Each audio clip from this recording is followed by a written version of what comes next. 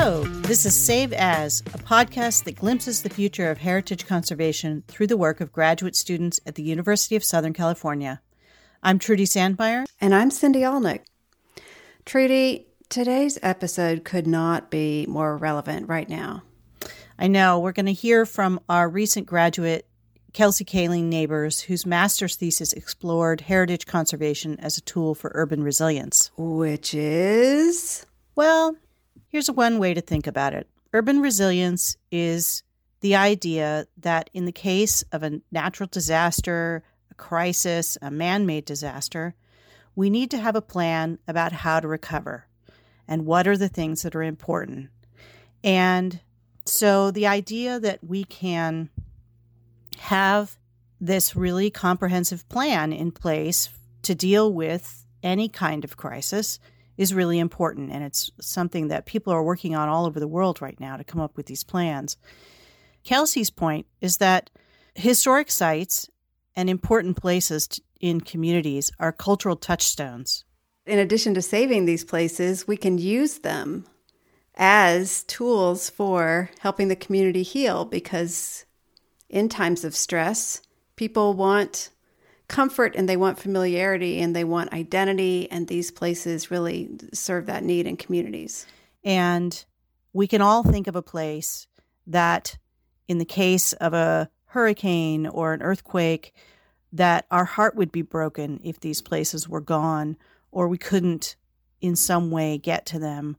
And so what are those kinds of places, and how do we protect them in advance and think about them as a part of this whole conversation about what are the important places in our communities that we want to have on the other side of some sort of crisis? Well, I tell you, not only do we have plenty of crises at the moment, but the field, as many of our listeners know, is grappling with this issue of relevance. And I think this topic of Kelsey's really ties to that really well. So let's get to it. Here's producer Willa Seidenberg with Kelsey Kaling Neighbors. Take it away, Willa. So before we do anything, can you define what you mean by urban resilience? Urban resilience is the ability of people and communities and really any whole system to survive, adapt, and grow no matter kind of what is thrown at it. So what kinds of chronic stresses and acute shocks that cities or communities may experience. Okay, so you talk about shocks and stressors in your thesis. What are the characteristics of both of them? Sure. So a shock is an event that happens to a community, and I typically kind of list these as it's the earthquake, it's the wildfire, it's the thing that kind of comes out of the blue, and you might be aware that there's a risk for it, but it completely disrupts what's going on. So the explosion in Beirut was an example of a shock. The North Ridge earthquake in '94 was a shock. So these kind of big events that you can kind of list a before and an after, that is what something would be considered a shock.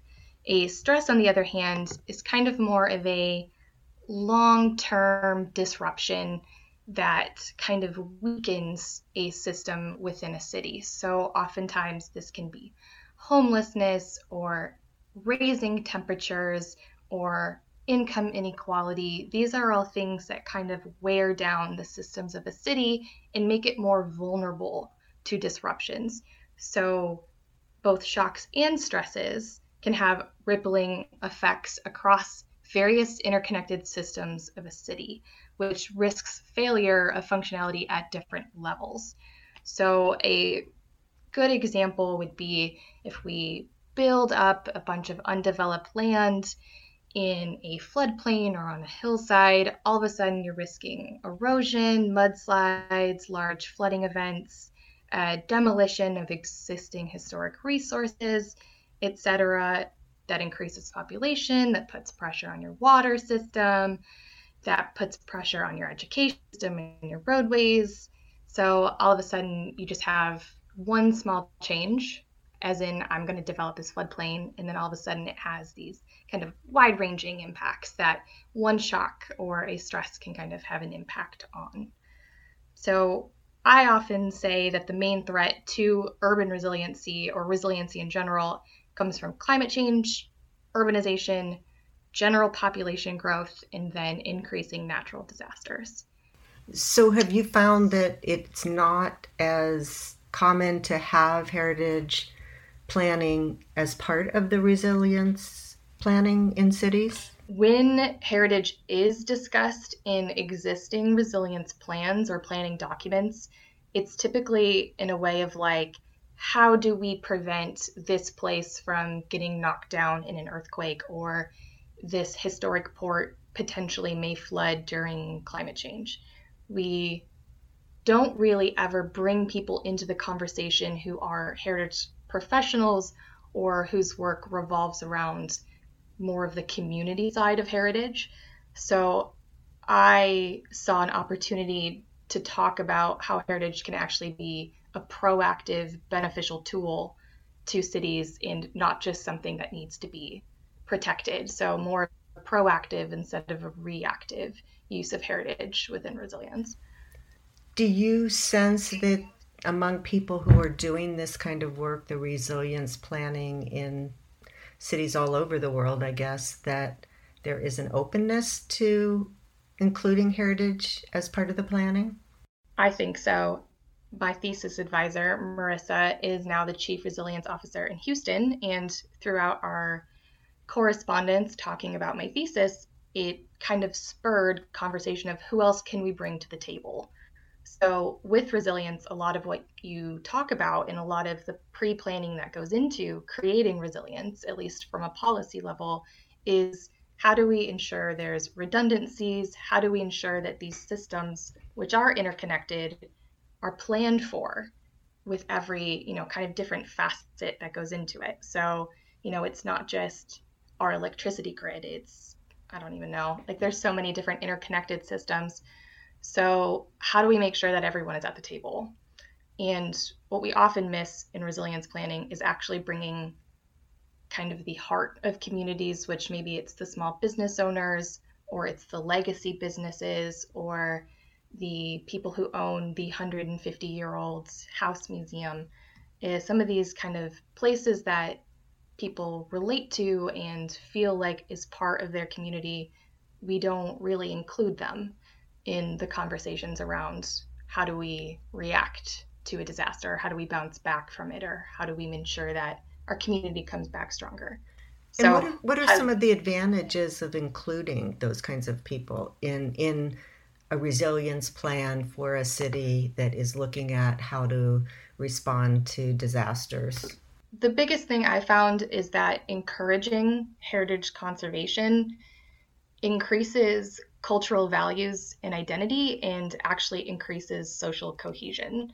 So rebuilding a sense of community after a shock or a stress is imperative because there's this big event that happened, or maybe it's this long-term event that happened, economic instability or a pandemic. So what can we do to continue to foster a sense of community? And networks established through the use of heritage or its conservation can actually provide support and access to further community resources. Not only that, but heritage actually brings people together through shared values, memories. So our cultural values and identity underlie the decisions that are made in the face of risk and aftermath of disasters or kind of long-term stresses. So cultural values, through instilling pride and identity in place, also inspire community members to take action. It's the reason that the Notre Dame raised enough money to rebuild only a few days after its fire. You often see struggling legacy businesses who've been in business for 100 years kind of rally a community behind them and stay afloat for another year or two until they can kind of figure out their finances. So where we can tap into conserving heritage and preserving these type of values can aid not only how we feel as a community and foster that strength, but it can actually encourage communication and recovery strategies that are, based in other elements of disaster recovery. You mentioned in your thesis that the community often has what you call traditional knowledge that can help with disaster mitigation. Can you talk about what you mean by that? Yeah, so traditional knowledge doesn't need some fancy academic definition. It really can just mean the learned history from a community. So with COVID-19 that's happening, we can often relate things back to the 1918 Spanish flu. So how did our communities handle that? Here in San Diego, my work has kind of gone through some newspaper archives and found newspaper advertisements about businesses requiring mask wearing. All of these schools nearby moved their kind of education components outside for a year. I know in San Francisco, the city hall operations all took place outside. So kind of having this longer community memory can actually show us and guide us how to respond to disasters. So oftentimes in academia, this is kind of goes back to kind of like prehistory or some old indigenous knowledge rooted in place. Often a lot of work is coming out of New Zealand regarding some of their traditional knowledge. So how do we react to the environment of our place? Oftentimes people, they knew how to sustain their environment and, not pollute or not be stressed out by drought or flooding or whatever the community is facing. So how do we remember that and move forward and kind of codify those type of traditional knowledge elements in our resilience planning?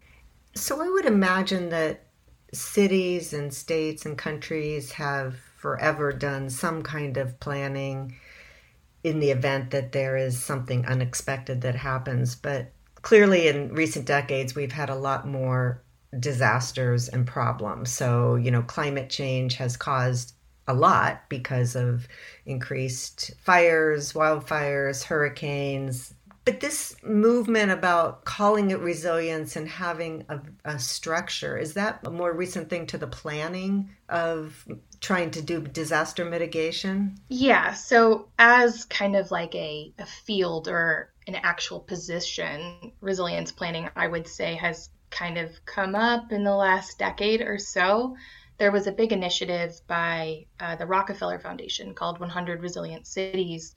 That was this worldwide initiative focused on how do we create strong policies that can be translated to different locations and cities facing a variety of problems. I mean, San Diego is different than LA, that's different than, San Francisco, it's different than the East Coast. So how do we come up with and share best strategies for dealing with these problems that we know we all have faced forever? There's always been earthquakes, there's always been wildfires, but I would say how we start to deal with our infrastructure and our information systems in our buildings, we've started in the last decade or so to think about how we're going to think about that from a policy perspective. So codifying it into codes and into kind of working groups, et cetera, is kind of a more recent development. How would you rate Los Angeles in doing planning for resiliency? It's solid. Los Angeles, I'm actually quite proud that I got to study under the Chief Resilience Officer in Los Angeles. There's always more that can be done, but the fact that there is an actual resilience plan is a huge step in the right direction. I mentioned 100 Resilient Cities. LA was one of those 100 resilient cities that did focus on having a chief resilience officer and setting up working groups in an actual document that intended to look at resilience of Los Angeles. But as I was doing my research and as I was writing my thesis, I just kept coming up with the missing link of heritage. And even in Los Angeles or kind of across the country, or the world, really, these strategies don't often engage heritage. They might discuss it. It's often discussed at like a UNESCO level, but more from an indirect perspective. So we need transformative action within resilience planning. So it's not just individual behavioral change, but it's innovation in infrastructure. And I just argue in my thesis that we need cultural considerations as well. So how do we include and prioritize historic and current cultural assets within our kind of change-oriented frameworks? Do you think the fact that we have in Los Angeles a city office on historic resources is an advantage to having people who are concerned with preservation and conservation part of the resilience planning? Yeah, I would say the biggest benefit of the City Office of Historic Preservation within Los Angeles is that they have a solid understanding of what Los Angeles's built heritage is. So with Survey LA and the database that created has made such a solid understanding and baseline of what exists within Los Angeles. And we go down a whole nother rabbit hole of what in cultural heritage Los Angeles has that we might not completely have a solid grasp on, but from a built typology understanding, Survey LA and the city of Los Angeles is aware of what heritage resources exist. And from that, we can kind of start to gather what direct risks these heritage resources face.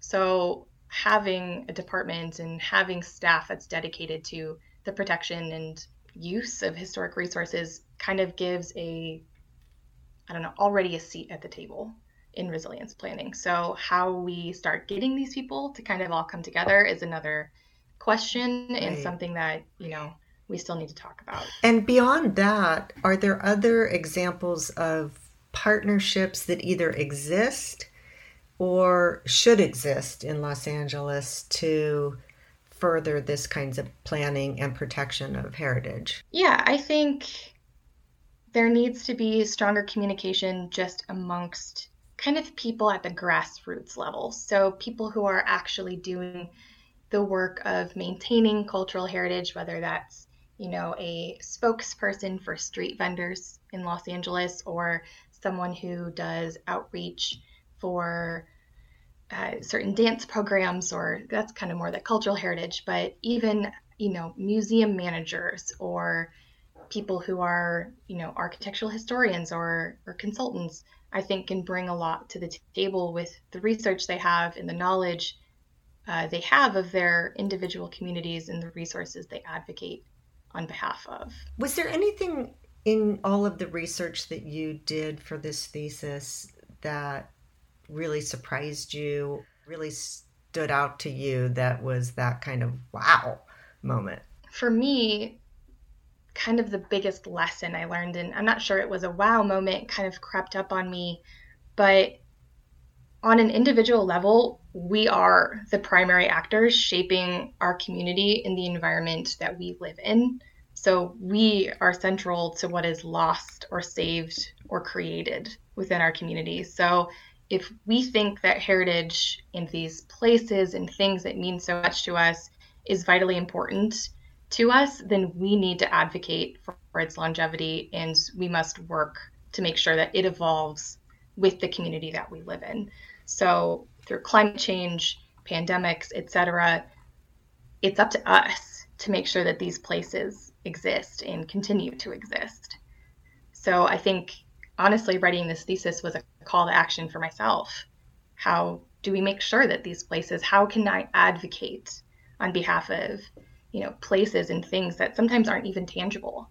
How do we make sure that, our neighbors and our kids and our, the future of our community retains these things that make our places feel like ours? Given that we're living through a pandemic and we've had big demonstrations around racial justice, how do you think the city will, and the country, will be able to use some of the planning that they've done? Or do you think that there's a danger that some of this will go on the back burner because there's so many other priorities? I don't know why we can't use heritage as a way to further a lot of these things that are priorities. So with the Black Lives Matter and racial justice movement, there has been a huge push for telling the full story and making sure that every member of the community, especially marginalized and minority members have their histories told and from an unbiased perspective. So, as we think towards the end of, I guess not even the end of the pandemic, but just moving forward, how do we make sure that all these voices are heard? Like, I'm not the right person to be telling you what parts of, certain communities should be preserved or what shouldn't. We need to make sure that we have those people who are actually, boots on the ground living this, that their voices are heard. So when we think about planning for the resilience and the future of a city, make sure that all these voices are heard. And it's not just an echo chamber of, planning officials or government officials, but making sure that it's what the community actually wants to see. So within preservation, that could mean, toppling Confederate statues, or it could mean, writing historic context statements for, the African American community. How do we make sure that we plan for a lot of these systemic injustices, and how do we kind of start to fix that equity problem? And I think heritage should play a role in that. Do you have any advice for just ordinary people who are concerned about their city, about how they can be involved in these conversations, both about the resiliency planning and also making sure that heritage is a part of that planning? Yeah, there's kind of different things you can do. So a lot of my thesis focused on policy recommendations. And to kind of be more involved in that, it kind of get involved, whether it's a neighborhood level or a city level, write emails, show up to planning meetings, show up to community group meetings, kind of make sure that, you are there saying, hi, I'm a member of the public. I deserve to have my voice heard, and I don't think we're doing enough. Things like that can actually make a difference. But other than that, it's trying to focus on vulnerabilities within your community. Is there a local business that's struggling? Is there a specific cultural landscape or a park or something that's very special to your community, making sure that that is kind of upkept and kind of ensuring that those vulnerabilities are addressed. It's also kind of finding and filling your own knowledge gaps of your community can also be really helpful. We don't know what we want to preserve until we know it's there. And on a general level, I think we need to support education and access to heritage resources, making sure that we all have equal access to museums and education and spaces that drive kind of that social cohesion and feeling of identity within our communities. Yeah, and I would imagine that if you live in an area, say, that's prone to wildfires, if you know what kinds of historic resources might be in the path of a potential fire, that you could focus your efforts on making sure that when or if the fires come, that fire departments and city governments understand that that resource is something that needs to be prioritized. Sure. And, we kind of start hitting some of these kind of fuzzy edges of existing preservation, because I would also advocate that, a lot of these places might, topple in an earthquake or a wildfire or have some sort of issue. And we need to start focusing less on material integrity and more on what those places are symbolic of and what they kind of give to our community. So ensuring that these places continue on even if they are damaged or have to be rebuilt or restored, kind of ensuring that the community rallies behind them and what they stand for. I think we need to start listening to the people and to the history that is begging to be told. So how do we tell the full story, and how do we ensure we learn from that in the future? So within the existing planning fields, it's kind of removing this idea that we know better, because we obviously don't. There's always going to be, community groups that we're not fully incorporating, or histories we're not telling, or a shock that we didn't see coming, like COVID-19. So making sure that we bring everyone to the table to ensure that our communities move forward and are better and stronger and just healthier. And did doing the research on the thesis make you hopeful or depressed about the state of our ability to do all of that? It made me determined. I know that we have the pieces and they're on the table. We just need to make sure that they can be fit together. So how do we manipulate existing policies, existing community groups, existing working groups, existing planning documents to kind of reflect some of these things we're learning, whether it's the actual importance of community cohesion or how important feeling identity to a place and to other people is. I think we all have learned that in this pandemic, that we want to feel like we belong, not only to a place, but to a community of people. So how do we make sure that we're capturing that in planning for the future and in our recovery efforts from pandemic or whatever future shock it will be? Thank you. This is really interesting. Thank you. Thanks for joining us for this episode of Save As. Tune in next time for a fascinating chat about the Alcoholism Center for Women. I think that there are so many layers of preservation that have kind of muddled or distorted that goal. And those are obviously shaped by race and class and power dynamics. And so wanting to get to the core and to that essence that I think sobriety is often about. I had never even heard of this place. It's an unbelievable story. It has it all. Women's history, lesbian history, grassroots preservation, self-determination, social justice. I know I'm forgetting other things, so you'll just have to listen and hear for yourself. I'm Cindy Alnick. And I'm Trudy Sandmeyer.